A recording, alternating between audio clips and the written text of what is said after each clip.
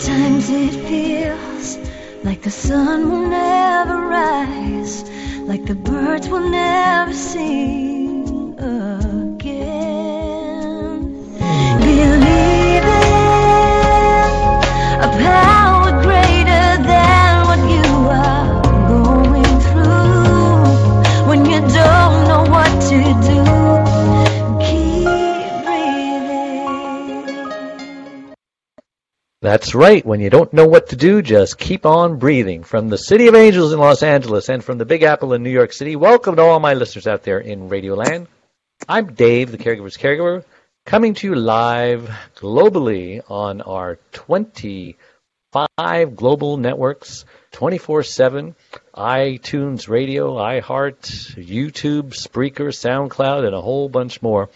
In fact, we're proud to be voted #1 caregiver podcast of the top 50 on Player FM and #3 on FeedSpot out of thousands. And we have a especially good show planned for you today, don't we, Adrienne? Of course we do. Yes, MJ we do. Vogel, 3 habits for radical success and accomplish everything you ever wanted. MJ is a high-performance transformation coach who has and continues to have chronic illnesses.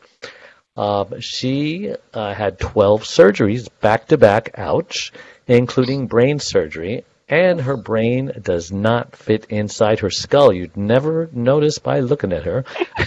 And the condition is incurable. She was also hit by a truck when she was 15 years old that led to her need of ample surgeries and treatments. But before we get started, I want to take this moment and thank my last week's guest, Peter Levine. He's an educator, uses books, magazines, articles, columns, and blogs and seminars, and he lectures all over the place. And you can hear that interview and all our interviews, including this one, on our membership website, caregiverdave.com, as well as all the other 25 platforms that I mentioned. All right, enough of that. MJ, welcome to the Caregiver Dave Show. We're so excited to have you on. Well, thanks so much for having me on. I'm super excited about today's show. It's going to be great. Yes, and I met MJ on this new cutting-edge latest app called Clubhouse. And Adrienne, I just turned her on to it, and we tried to go on the other day, and we just got a little bit to where she's learning her, and we're going to go on again. And I'm potchkeying a little. Yeah. And so I was talking to MJ about it. I says, "Are you addicted to it yet?" She goes, "Well, I'm trying to use it and not let it use me, because any kind of social media can be addicting." I mean, some of these people are on there 20 hours a day. I don't think they have a life. I don't know how they do that. Or maybe it's on in the background while they're working and this and that. But, you can overdo it. But it's a great source of networking, isn't it, MJ? Yeah, it definitely is. I mean, it's amazing. You can connect with some of the biggest power players on there. So I think it's going to be a complete game changer. And having Elon Musk on there a couple of weeks ago, too, I think just further certifies, how strong of an app this is going to be for connecting business professionals. Yeah, and Kevin, Mr. Wonderful, and Damien was on there the other day, and so you can go to big rooms or small rooms or whatever you like. The question is, how long will it stay that way? Yeah. I don't know. This is the beta version, so you throw in your suggestions, and they're taking suggestions. You don't want it overpopulated.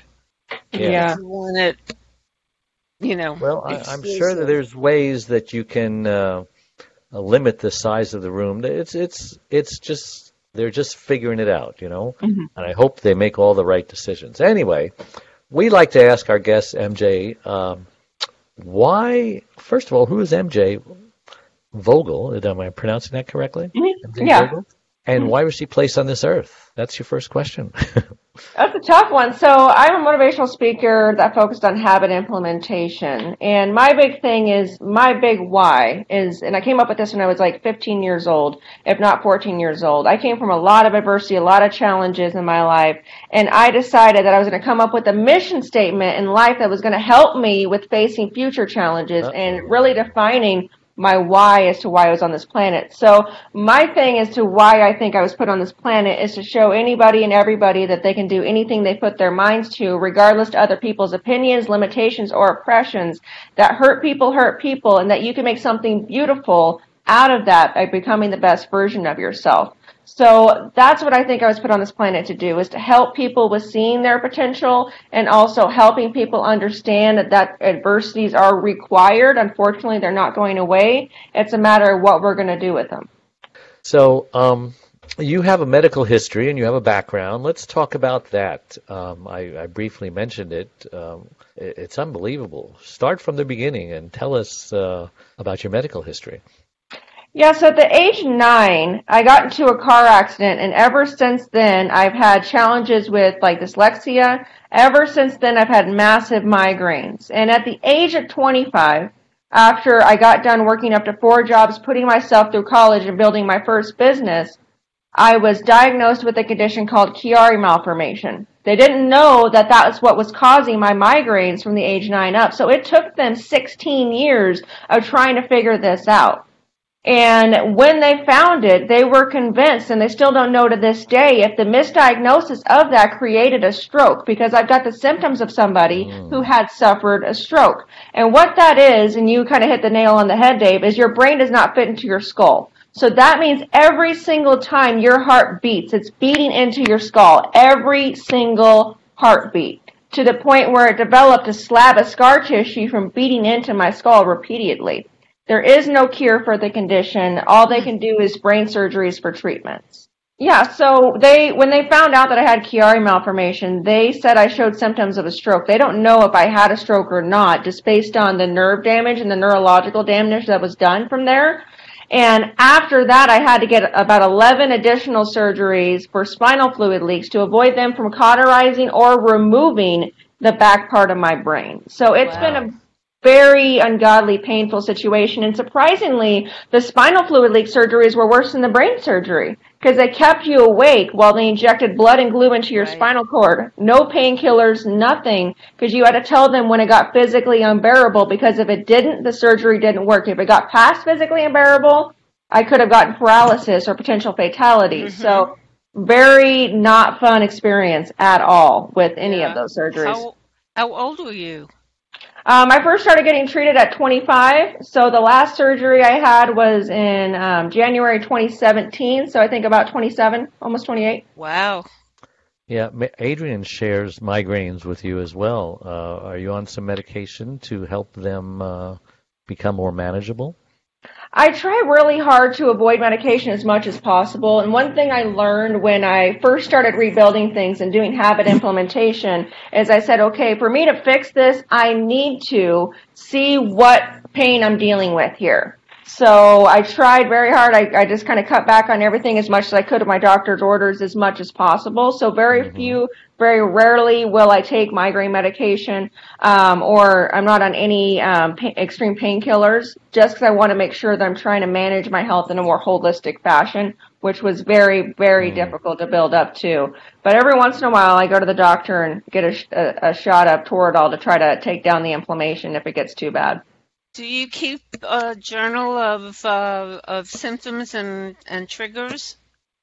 I do more mentally now. That was something that I used to really do, because what I did was I was like, okay, I'm going to start building habit implementation around this chronic illness to figure out what can I do to kind of control this. Because, I mean, it's out of our control. Adversity is going to punch us in the face one way or another. But we can figure out how we can adapt, how we can prevent it from happening again. So what I used to do is what I call selective amnesia. I would go through and recap everything that I maybe did that helped create that pain that previous day, and then I would log that down and try to do a habit that prevents that from happening again, and then I would try to forget that the flare-up day ever happened. Because when you're on cloud 9 doing great and then the next day bedridden, not able to move, it can really mess with your psyche. It can really make you not want to do anything.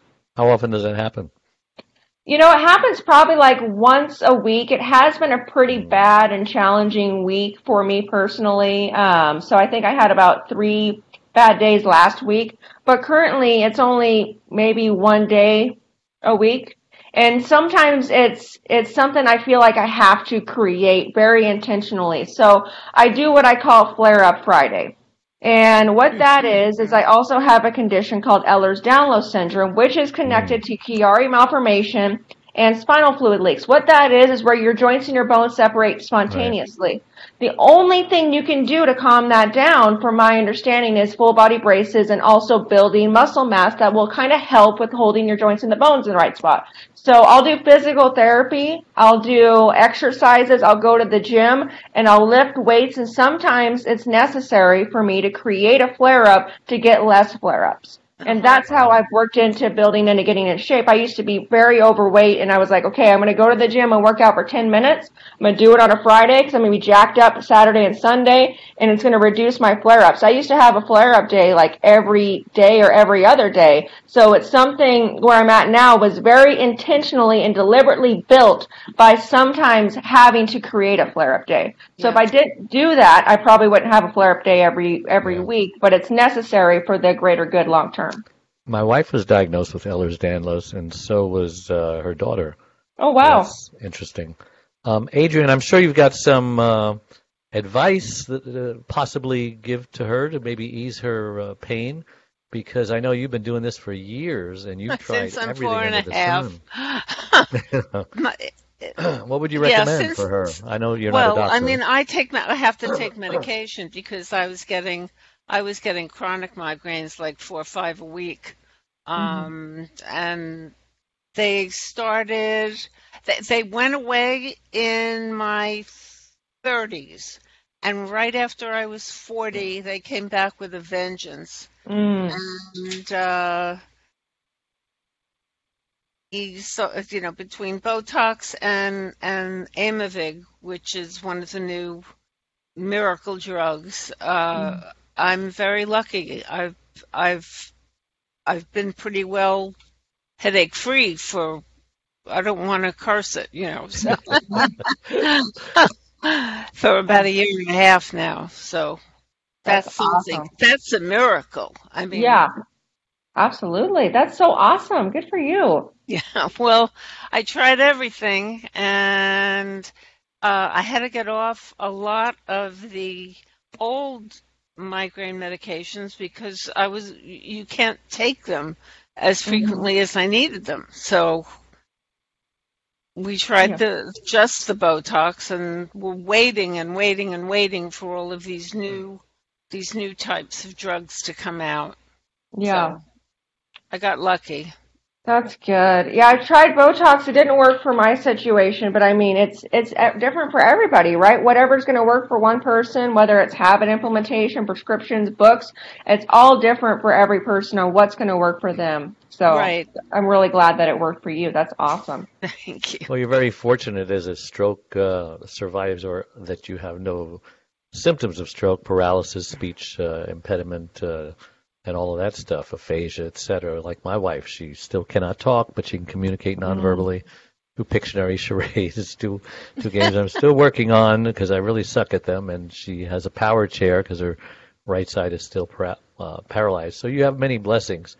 How else do you have you learned to work around your chronic illness besides what you've just already mentioned? It's very much mindset related. So for me personally, the biggest, I mean, let's be honest, 2020 is a great example, whether you struggle with chronic illness or not. The biggest thing that I've learned with chronic illness and also helped me with 2020 is adversity is going to happen. It's just a matter of how your mindset's going to process that adversity. And what I learned is, my body got weak when I got ill. It did. But I also let my mind get weak. So I try very, very hard to be very intentional with my mindset. It's very difficult as somebody with chronic illness when your body's literally attacking you to be able to go into the marketplace as a business owner, to be able to go out into the world where things are going to be like everything's going to be challenging to some extent. Right. To be able to be okay with that and be able to defend yourself in the marketplace or what have you when you're trying to fight your own body off. So I try very hard to control my mindset. I try to do affirmations in the morning. I try to do my morning routine very particular, very intense on meditation, very particular and system-based on how I'm going to handle it, journals, all of those things that work for me personally to help control my mindset so I can handle it when my body is attacking me. Yep. So, you're a survivor. And a lot of people who complain about this or that, it could always be worse. Someone could always have something worse than you, so just be thankful for what you do have and that it's not worse. That's my attitude. Yeah, well, I agree with you. And also, I would say, to piggyback on that a little bit, I'm definitely not perfect by any means, and I fall off the wagon, get ran over by the wagon all the time. So what I would say is it definitely could be worse, and it could be worse than what I've got. But a big thing that motivates me is understanding that I am blessed. I am lucky. I could have died multiple times before and after that surgery, from the car accidents, from being undiagnosed with this Chiari malformation. And what gets me going and what keeps me going is not the fact the adversity's gone away. It hasn't. But it's a motivating factor to understand that it could be worse. And I have a responsibility in honor of those that have Chiari malformation or Ehlers-Danlos syndrome, or that are way worse than I am health-wise, that I know are still bedridden and that are getting 30 brain surgeries back to back, to make something great out of the blessing that I have. One of my favorite quotes by Grant Cardone is he says, we know you're blessed. Now go and show the world that you're blessed. So I want to go and show people that I am fortunate, that I am here, and make something beautiful out of it in honor of those that are no longer here. You're an encouragement. Depression is often something that's associated with anyone with an illness, and caregivers have a lot to be depressed about, because that's who our audience is mostly, or they're dealing with depressed people, caring for them. And what's your opinion of depression and antidepressants?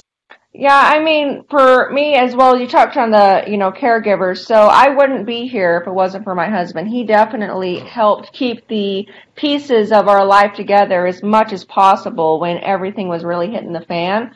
So for me personally, I think that it's extremely important to be connected with one another, between the person that's struggling with the illness as well as the caregiver, and understand that that impact of depression, of anxiety, of fear is not just impacting the person that's going through the adversity, or in my case, the chronic illness. But I think depression is extremely important. Somebody I like to study a lot is Dr. Joe Dispenza, and he talks about the importance of your mental health and your neurological connections with your body. And I find the more I stress, the more anxiety I have, the more I maybe not be in the best mental space because of a hard day at work or what have you, the more it impacts my body. I can tell that difference on a flare-up day pretty easily. I'm like, okay, I had too much stress yesterday. So for me personally, I think depression is very important for us to look at as we're talking about trying to work around chronic illness, and very important to address however you want to address it, whether it's antidepressants, whether it's holistically, whether it's a combination of both. I think it's very important to address it, and I would say to the people that are listening to this that you deserve to address it, you deserve to take care of it, you deserve to be happy. However you decide to make that happen for yourself, you deserve to have it. So a lot of my people will tell me that they don't want to take any drugs, but when you have depression, an antidepressant can really be like a lifesaver. Mm-hmm. But unfortunately, many of them think that it's like a recreational drug. It'll make them feel, groggy or unnatural or whatever. And so I tell them, no, we're just reestablishing the balance, the chemical imbalance in the brain, making you feel normal again. Do you agree with that? Do you have anything to tell people? Because, you even said, I don't like to take drugs, and this isn't really a drug, is it? For me personally, it's a matter of what works for you. So I'm a firm believer in figuring out what works for each person. When I was trying to get off of drugs, the big thing I was trying to be very cognizant of was painkillers, because I realized I could not fix a hole in the wall if I couldn't see it. So that entire summer, what I did was I was like, okay, I'm going to get off painkillers, and I'm going to try to see where the holes all are in the wall of my life, of my physical body, so I can see, okay, do you need more surgeries? Do you need more treatments? Is there something you can do holistically? Is there a habit you can do to build around this? But I try to be very cognizant of not telling people not to take prescription, whether it's painkillers or whether it's depressants, because it's a matter of what works for you. And if an antidepressant or a painkiller works for you, namaste to you. You deserve not to be in a lot of pain. I would just encourage you to also understand that you can create that reality of whether it's pain or what have you, also within your own power to some extent. But if you need to do both, do both. I know a lot of people that have been on antidepressants. I've been on antidepressants. No shame in that by any means, because you got to make sure you take care of yourself. And a lot of times when you struggle with chronic illness, or maybe you're taking care of someone with chronic illness, there's this feeling of you don't deserve to be happy.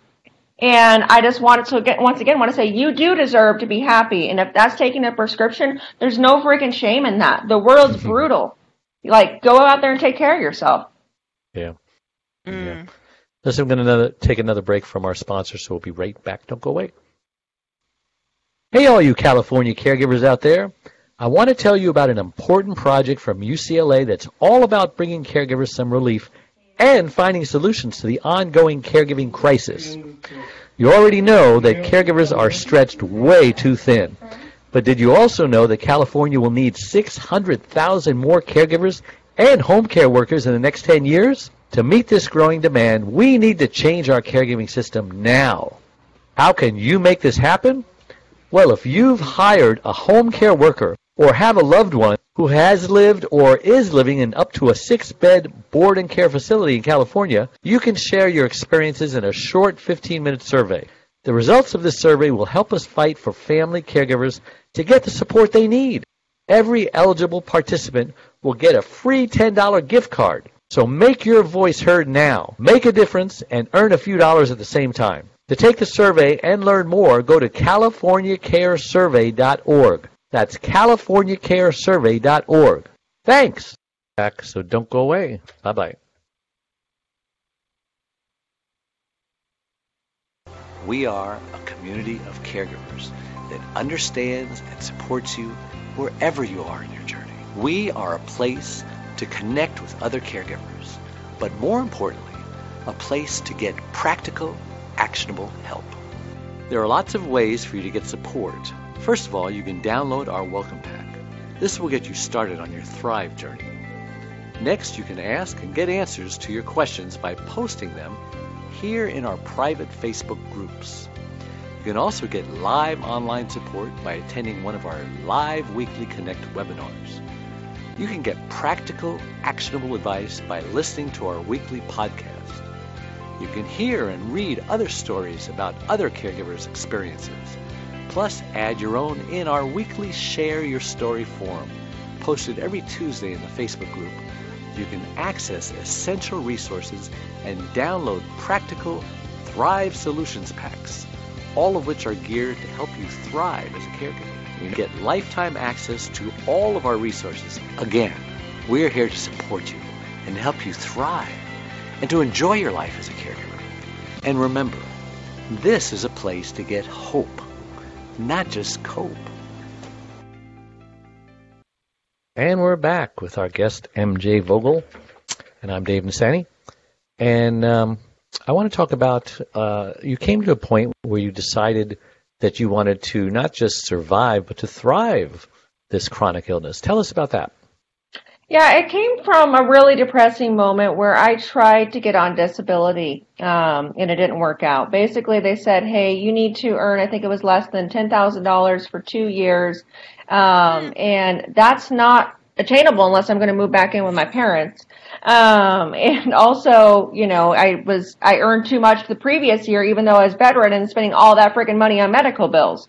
So once I realized, like, okay, disability is not going to happen, that was, you know, mark number one to try to change something. Mark number two for me was when there was a gal, she was 17 years old, struggled with Chiari malformation, had surgery, and then didn't wake up the next day after her high school graduation, spontaneously. She was doing fine with the surgery, she was doing great, but then all of a sudden, she just didn't wake up. And I realized I had this epiphany of like, okay, one, no one's going to come and save you. Like, no one's going to come and get you out of this situation. Also, on top of that, there's people that aren't making it. What are you going to do about this? And it really made me realize on the step number 3 on this, the life mission statement that I mentioned in the beginning of this, it made me realize, like, hey, you said this mission statement years ago that was bracing you for when adversity hits. Did you really mean it, or were you just full of it? And it was that real, like, aha moment and kind of that self-talk and that realization of, are you going to make something out of this? Are you going to own up to that mission statement? Are you going to just allow yourself to get beat down by this adversity, or are you going to try to make something out of it? Yeah, that's true. the impacts of chronic illness on your relationships? How have you been managing those? It was challenging. I mean, on the friendship basis, I feel like you sometimes lose a lot of friends because they don't know how to act or react to the situation. I had some people that were like, hey, we love you a lot, but they didn't feel, and even family, they were like, we didn't know what to do, so we just didn't show up for this brain surgery because, and it's a lot. It's a lot to go through. And what I realized with that is like, okay, sometimes people don't show up because they don't love you. It's because they're also mourning what you're going through as well. Yeah. And they're showing up for you the best that they possibly know how. So that's how it kind of changed things on the friendship level, is I had more empathy and understanding for that. And then I also realized like who were my true friends that were not going to judge me if I was bedridden and had to change plans, which happens still to this day pretty often. I had to reschedule something just a couple weekends ago because I was like, I'm going to be bedridden if I go and do this trip. I know my body well enough to know that. So it helped with that. But with, my significant other, it made me really realize one big thing was I realized that I wasn't the only one going through it. And it's very difficult when you're getting back-to-back surgeries to realize that you're not in this alone, and that there's also a mourning or a challenging process that they're going through as well that is very difficult, and that you're going in it together, and you have to understand that and have empathy for that person as well. Yeah, that's so true. Well, I'm glad you see that, because there are so many people who are chronically ill or have long-term illness of them, that do not see, they just want to be catered to. They don't feel the discomfort and ill at easeness and all of the repercussions that happen with the caregiver. So kudos. Yeah, and even caregivers, I tell people all the time that, because that's a common complaint from them, is that all my friends are gone, they don't come by, and I ask a few deep probing questions, and it's because they're unloading on them. They're when they do call or when they do come by, all you are doing is telling them what a rotten day you had and how your loved one did such and such and this and that. Well, they don't want to hear that. They want to be uplifted. Save all of that stuff for your caregiver support group or whatever support group. Have you been to any support groups? Oh, so to answer your question, I've been in a couple groups. There's been quite a few chronic illness groups that have been very helpful, but I agree with you, your point 100%. It's you can't unload on someone. Something that I'll share as well, in my opinion, that I want people that are listening to chronic illness is this, or that are listening to caretakers, your ability to see someone else's pain and struggling that they're going through does not decredit or devalidate your pain, your experience, and your suffering. I know as someone with chronic illness, one of the biggest pain points is a lack of being seen. It took me, if you follow the timeline, 16 years for them to figure out what was causing my migraine. 16 years, and by the time they found it, I couldn't move my right hand, and my right foot was a claw, and I couldn't remember how to get home. It created serious damage, how many years it was misdiagnosed for. But that being said, it was very disheartening how much they ignored me. But by me becoming what hurt me, by ignoring other people's needs, other people's pain, the same way that the doctors did to me, that's not going to do any good. So I would encourage people, whether you're the spouse of someone with chronic illness or you have chronic illness, understand that this is not a match of who's hurting more. This is a match of you guys being together, and you honoring that person's pain isn't going to dismiss the pain that you're in or that you're feeling. Yeah, that is so true. I always like to say, my wife did not want to go to support groups because it made her feel not normal. You want to feel normal, and a lot of people, like you said, don't know what to say. They don't know how to act around a grieving person or a disabled person. So they just kind of they say the wrong thing. But just be normal. Everyone just wants to be around normal people. If you used to go sailing with somebody, continue to go sailing with them. If you used to go to the movies, continue. If you used to get your nails done or whatever, just keep doing what was normal, because everybody likes to be normal, don't they? Mm-hmm. Yeah, exactly. And if you can't do those things, I would just say be honest with it. There's some things I can't do anymore, but the fact that I'm honest, and I'm like, hey, I really want to spend time with you. I just can't do that. It helps a lot. Yeah. Hey, we're going to take another quick break, so we'll be right back. Hey, all you California caregivers out there. I want to tell you about an important project from UCLA that's all about bringing caregivers some relief and finding solutions to the ongoing caregiving crisis. You already know that caregivers are stretched way too thin. But did you also know that California will need 600,000 more caregivers and home care workers in the next 10 years? To meet this growing demand, we need to change our caregiving system now. How can you make this happen? Well, if you've hired a home care worker or have a loved one who has lived or is living in up to a 6-bed board and care facility in California, you can share your experiences in a short 15-minute survey. The results of this survey will help us fight for family caregivers to get the support they need. Every eligible participant will get a free $10 gift card. So make your voice heard now. Make a difference and earn a few dollars at the same time. To take the survey and learn more, go to CaliforniaCareSurvey.org. That's CaliforniaCareSurvey.org. Thanks. And we're back with MJ Vogel and Adrienne Gruberg, and we're talking about a lot of different things, chronic illness, grief. So let's talk about what you learned, right? Remember the Wizard of Oz? So what have you learned, Dorothy, while trying to make something great?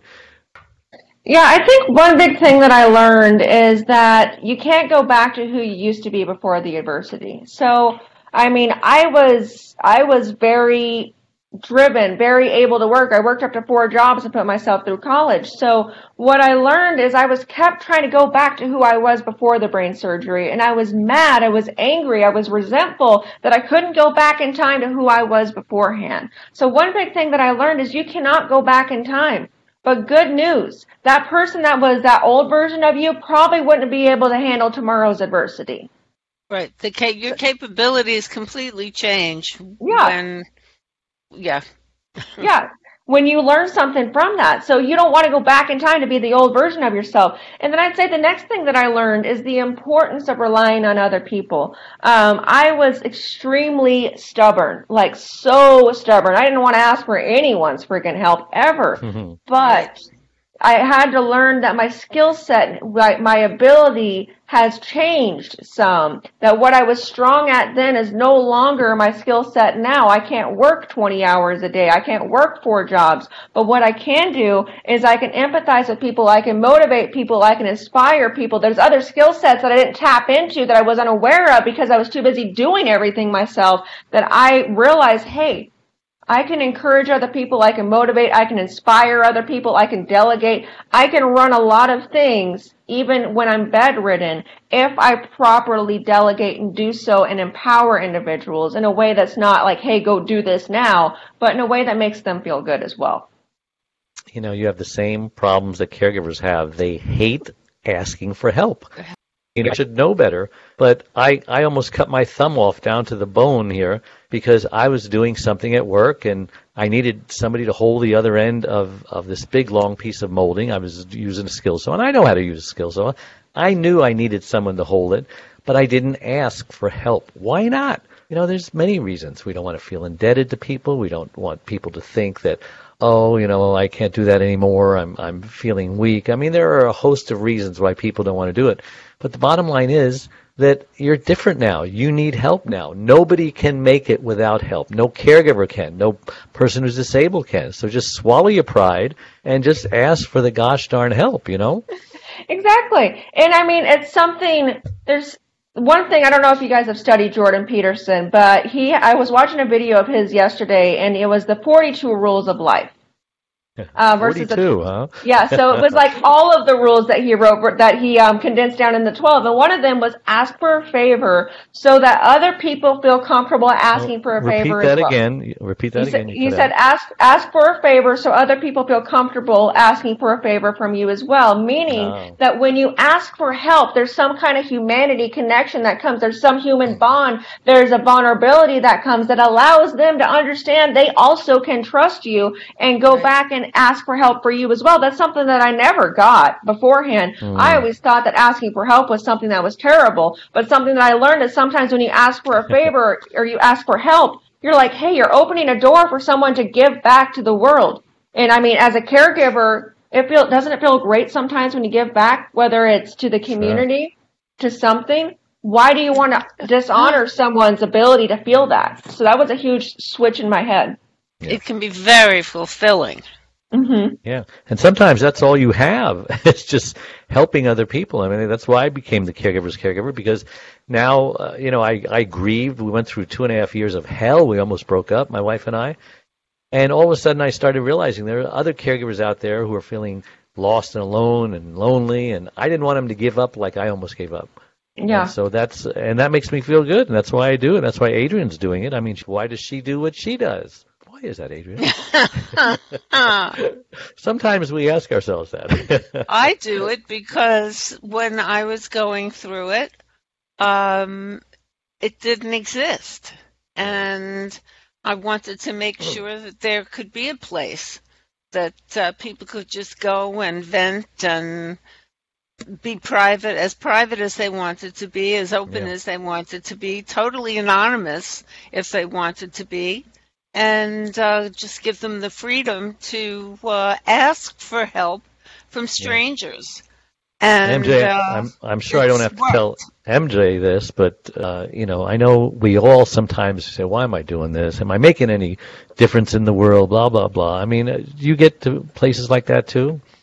Yeah, I mean, it's difficult sometimes. You feel like what you're doing doesn't matter. You feel like no matter, with all the adversity that's going on in the world or has gone in the world, with the fact it's incurable, sometimes you just feel like, hey, everything that I'm doing doesn't matter. But it's a butterfly effect that really helps with, realizing that you do make a difference. And for me, I'm all about potential. So I want to know when I leave this planet, I don't want to feel a lack or a remorse that I didn't give it everything that I had. I know when I was heading off to that brain surgery, that was painful. Yeah, the spinal fluid leak surgeries were painful, but the most painful thing is the day when I was leaving to go and get my brain surgery. It was like 4 o'clock in the morning. We were going there for a 5 a.m. surgery. The pain and remorse that I felt that morning and the night before, knowing that I opted out of what I wanted to do as a motivational speaker and an author, and I potentially was going to run out of time. So that is what I want to do. I want to fulfill my potential, and that's what keeps me motivated even when I feel like what I'm doing maybe doesn't matter. See, we're back to the very first question I asked you. Why were you placed on this earth, right? We all have a purpose. We all have a destiny. Some people need to get in touch with their destiny. What if you had to go back? I ask myself this question all the time. What would I have done differently if, I knew when the paramedics asked me, where should I take your wife? And I let them make the decision instead of making it myself, what things I would change. What things would you go back and tell yourself, when you first got diagnosed? When I first got diagnosed, I would have probably told myself to go and research the top specialists that you possibly can. I was very, very, very fortunate, and I'm obviously no medical advice on here, but my understanding is there was only about 5 neurosurgeons in the United States that truly understood Chiari malformation. Now, the reason of that being is because it was found in the 1900s and had a 100% fatality rate, so they stopped treating it.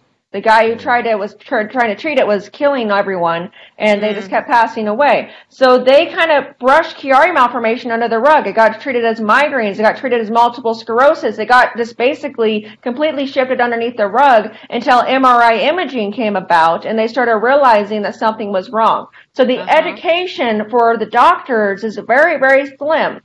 So I should have went and found the top specialist. I was very, very lucky that when I got surgery that it did not create further problems for me due to undiagnosed Ehlers-Danlos syndrome. So when they went in there and did the brain surgery due to Ehlers-Danlos syndrome, it could have caused further problems due to the dura not being able to be fully sealed and also further problems on that due to the connective tissue disorder. So I would have went back and told myself, hey,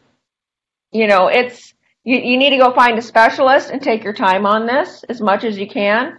And then the next thing I would tell myself is you need to take care of yourself and slow it down some. You're not going to be who you were before. So don't rush it. I mean, within a couple of weeks, I was trying to go back to my old life, and it was a terrible idea. I should have slowly went into things, so I better healed and probably would have caused the surgery to take better. Yeah. Listen, I'm going to take another break from our sponsor, so we'll be right back. Don't go away. Hey, all you California caregivers out there. I want to tell you about an important project from UCLA that's all about bringing caregivers some relief and finding solutions to the ongoing caregiving crisis. You already know that caregivers are stretched way too thin. But did you also know that California will need 600,000 more caregivers and home care workers in the next 10 years? To meet this growing demand, we need to change our caregiving system now. How can you make this happen? Well, if you've hired a home care worker or have a loved one who has lived or is living in up to a 6-bed board and care facility in California, you can share your experiences in a short 15-minute survey. The results of this survey will help us fight for family caregivers to get the support they need. Every eligible participant will get a free $10 gift card. So make your voice heard now. Make a difference and earn a few dollars at the same time. To take the survey and learn more, go to CaliforniaCareSurvey.org. That's CaliforniaCareSurvey.org. Thanks. Anytime we suffer loss, we grieve. And a lot of people don't realize what even the grief process is. But it could be 5 to 7 steps ranging from denial, I don't believe this is happening, anger, oh my gosh, I'm so upset this is happening, to a form of bargaining, how can I get out of this, to depression, which is a very serious thing because that often leads to suicide. And then finally, after you realize you have no more control over your situation and you're totally okay with the new normal that it brings, that wonderful, wonderful place called acceptance.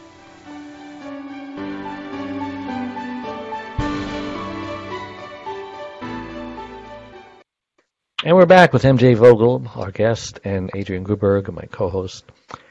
And as we wrap up this last stretch of the show, let's talk about mindset strategies.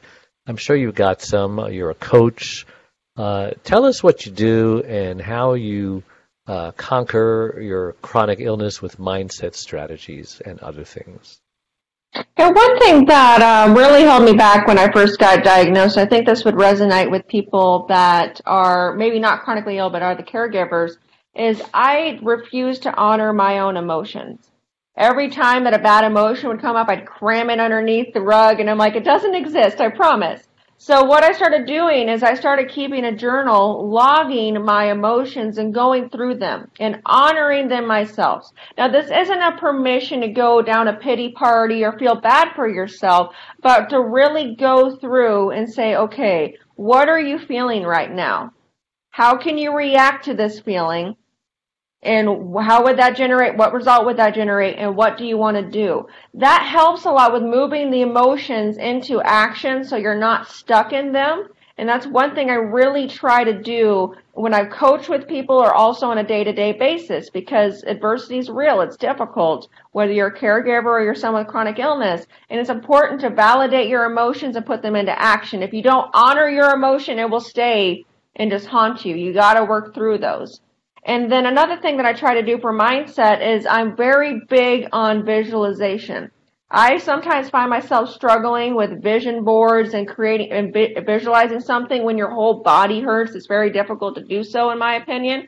But what I do is I create little mini vision boards on whether it's TikTok app or some other kind of platform, and I try to create vision boards that have visualizations to what I want to experience, and also music that supports that and gets me motivated. Those are two things that I try to do on a regular basis, if not a daily basis, to help me with mindset. You have some success stories other caregivers could relate to and say, wow, I don't think she can help me with this. But, sometimes just telling a story can just help people to realize that maybe coaching is for them. So success stories, I'm sorry, you cut out there a little bit. I'm sorry, success stories about some of your clients that would help caregivers to warm up to the idea of coaching, because some of them just, oh no, I would never do that. I don't need a coach or whatever. Yeah. Well, I would say that nobody needs a coach, but it's kind of like a shortcut to success. So I view it kind of like when it comes to, I used to play a lot of video games when I was younger, the kind of manual that you can go through and be like, hey, how do I beat this boss that keeps like beating me every single game? And it's kind of that cheat code. It's kind of that success map. So I would encourage people, no matter who it is that you're working with, whether it's myself or someone else, get a coach. If you can't afford a coach, get a book and be mentored by people that way. Find someone that has the answers. Smart people learn from their mistakes. Geniuses learn from the mistakes of others. But for success stories that I've worked with, I've helped people with overcoming addiction. I've helped people with chronic illnesses find a way to patch their relationship with their spouse and work around their disability and get back into the workforce. I've helped people with starting their businesses and getting a patent. I've helped people with increasing their sales up to 30% within a couple of weeks. And what's really great about that is almost all of those success stories are based on the same exact habits and systems, the same exact patterns for each individual. Yeah, well, that brings up another point. A lot of caregivers are losing money. They had to quit their jobs. Maybe they were fired, and maybe they're trying to start a home-based business or a computer-based business or something in their garage. Any advice for them, how they can come up with an idea? Sometimes just coming up with an idea is hard.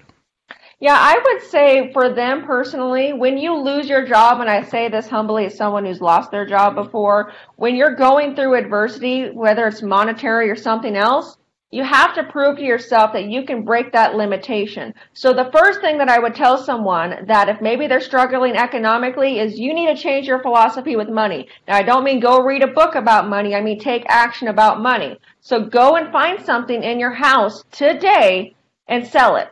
I don't care if you sell it for $5, for $10. I don't care what you do. I used to cram friggin' old purses in the back of my trunk and sell them during coffee meetings. You got to do whatever you need to do. But if you do that, it proves to yourself like, hey, I can make money. Hey, I'm not reliant on this job. Hey, I'm not reliant on this economy. I am self-created. And that will help you with finding the idea. A lot of people looking for the perfect idea in business will never find the perfect idea because they don't have any action that's helping them create. So they're stuck in victimhood mode, or they find the idea and they never accomplish the idea because they don't take any action. What a great idea. Nothing like jumping into action. And if you had something in your house, go sell it. And, you don't have to drive around looking for somebody. You can put an ad in the paper or put an ad on the internet, right? What's the best way of selling something in your house? Let Go or OfferUp are two very prominent apps, and then Facebook Marketplace. So if you listen to Gary Vaynerchuk, he talks a lot about people going onto Craigslist, getting free items, and flipping them on Facebook Marketplace. So you can go get a free item off Craigslist if you don't want to sell anything in your house.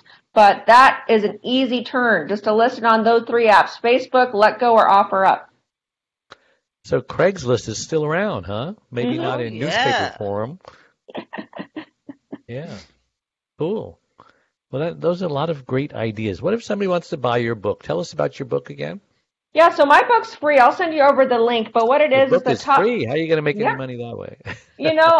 My whole thing is I want people to transform their lives, and if they want some help further on this is just the top 3 habits that I found with the 2-year period.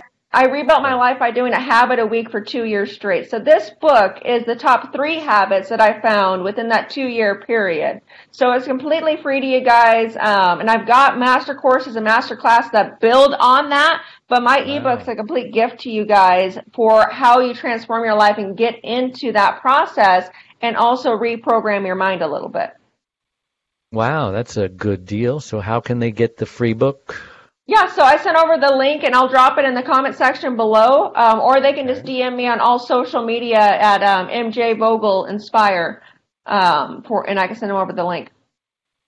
And for those of you out there who don't know what Clubhouse is, right now it's in beta form, right? You've got to have an iPhone and you've got to be invited.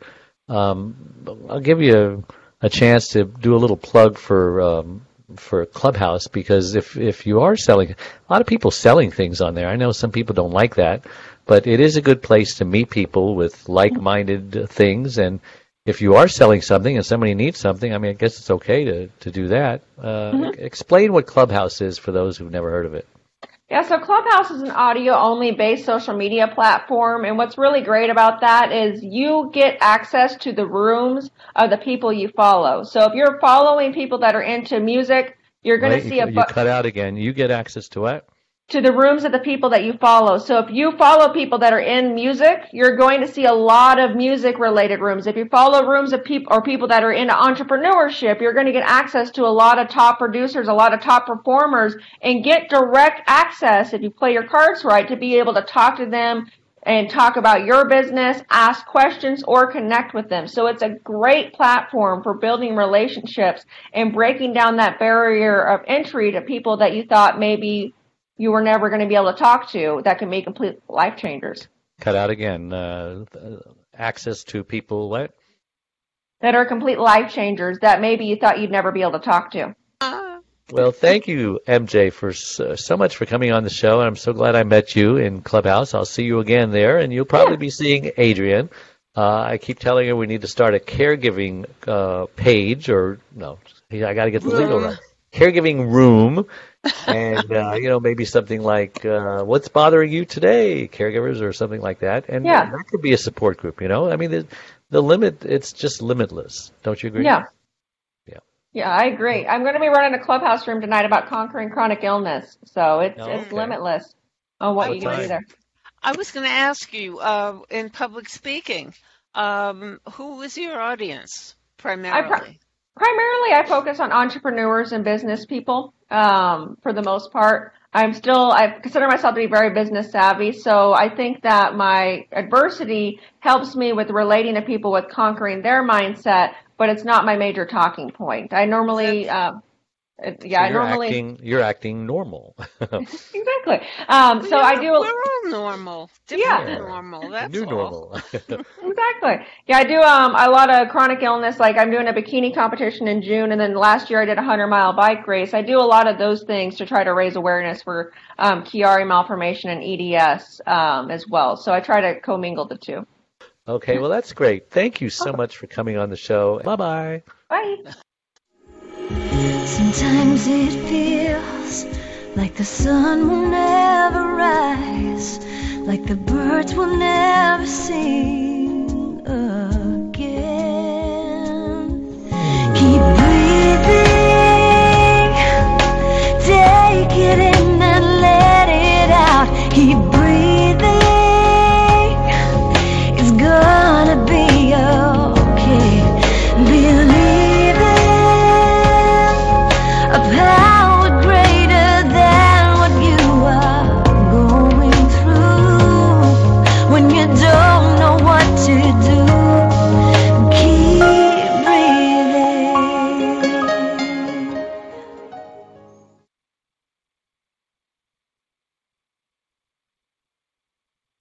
Lucky Land Casino, asking people, what's the weirdest place you've gotten lucky? Lucky? In line at the deli, I guess? Aha, in my dentist's office. More than once, actually. Do I have to say? Yes, you do. In the car before my kids' PTA meeting. Really? Yes. Excuse me, what's the weirdest place you've gotten lucky? I never win and tell. Well, there you have it. You can get lucky anywhere, playing at LuckyLandSlots.com. Play for free right now. Are you feeling lucky? No purchase necessary. Void where prohibited by law. 18+. Terms and conditions apply. See website for details.